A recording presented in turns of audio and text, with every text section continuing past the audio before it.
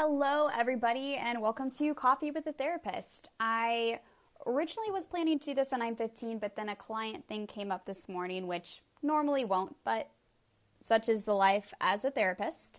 And so today I'm really excited because we are going to be talking about ones and relationships. So one is often, they're called the reformer or the perfectionist. And that's because often their line of thinking is around judgment or criticism of themselves, the world, or others.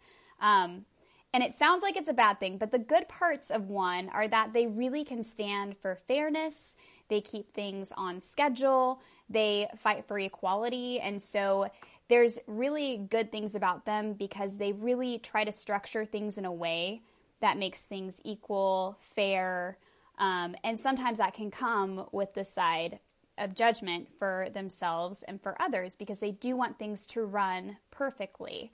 Now, in a relationship, ones have to be very careful because this can show itself in different ways.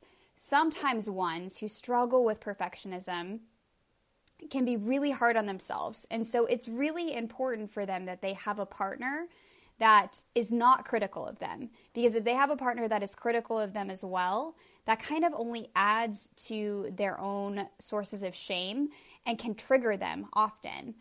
So if they have a partner that points out their flaws a lot or doesn't show them the ways that they're doing well or that messiness is okay or that imperfections are okay and even a beautiful part of life, they can really struggle with that because those will be trigger points within themselves because of their own narrative. Now, sometimes for ones, because they're so hard and nitpicky with themselves, it's almost like the lens that they see the world and other relationships with.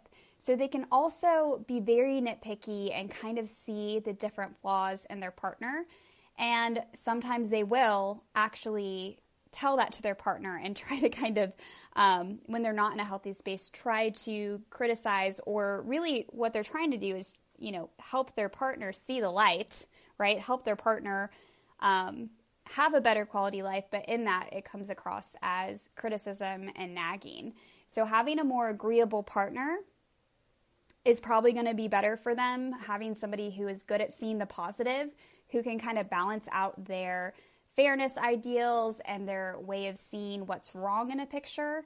Again, this can be a beautiful thing coming together because you can really find a good balance of, optimism and big picture and coming in with that detail orientedness and the ability to make sure that things are running the way that they are supposed to.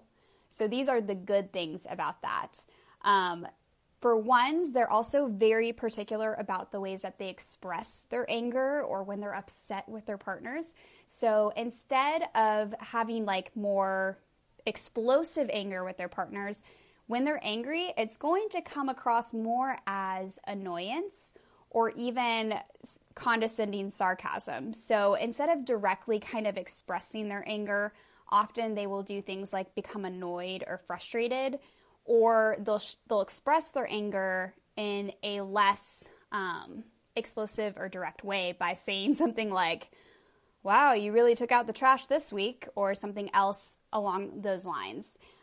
So understanding too that if you are one in relationships, it's going to be important that you learn how to express your anger in ways that are direct, because if you don't, your partner could unassumingly just think that you're annoyed or trying to make a joke.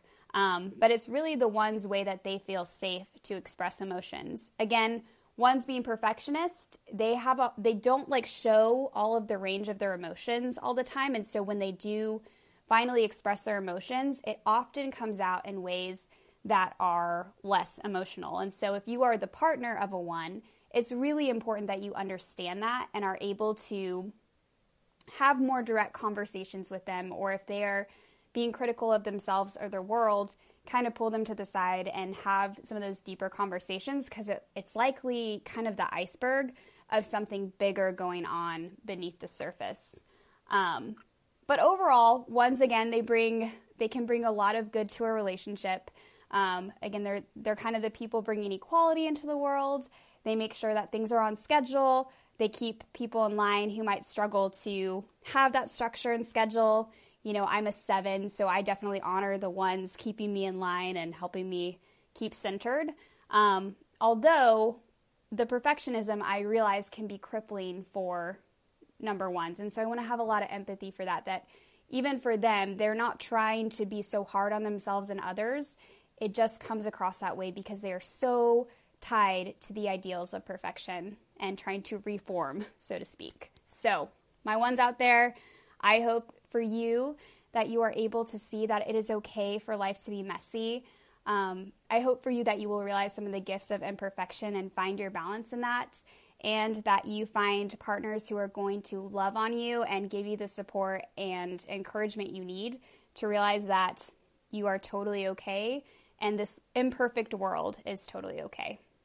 I hope you guys have a wonderful Tuesday. What day is it? And I will check in with you guys tomorrow to talk about type number 2, the giver.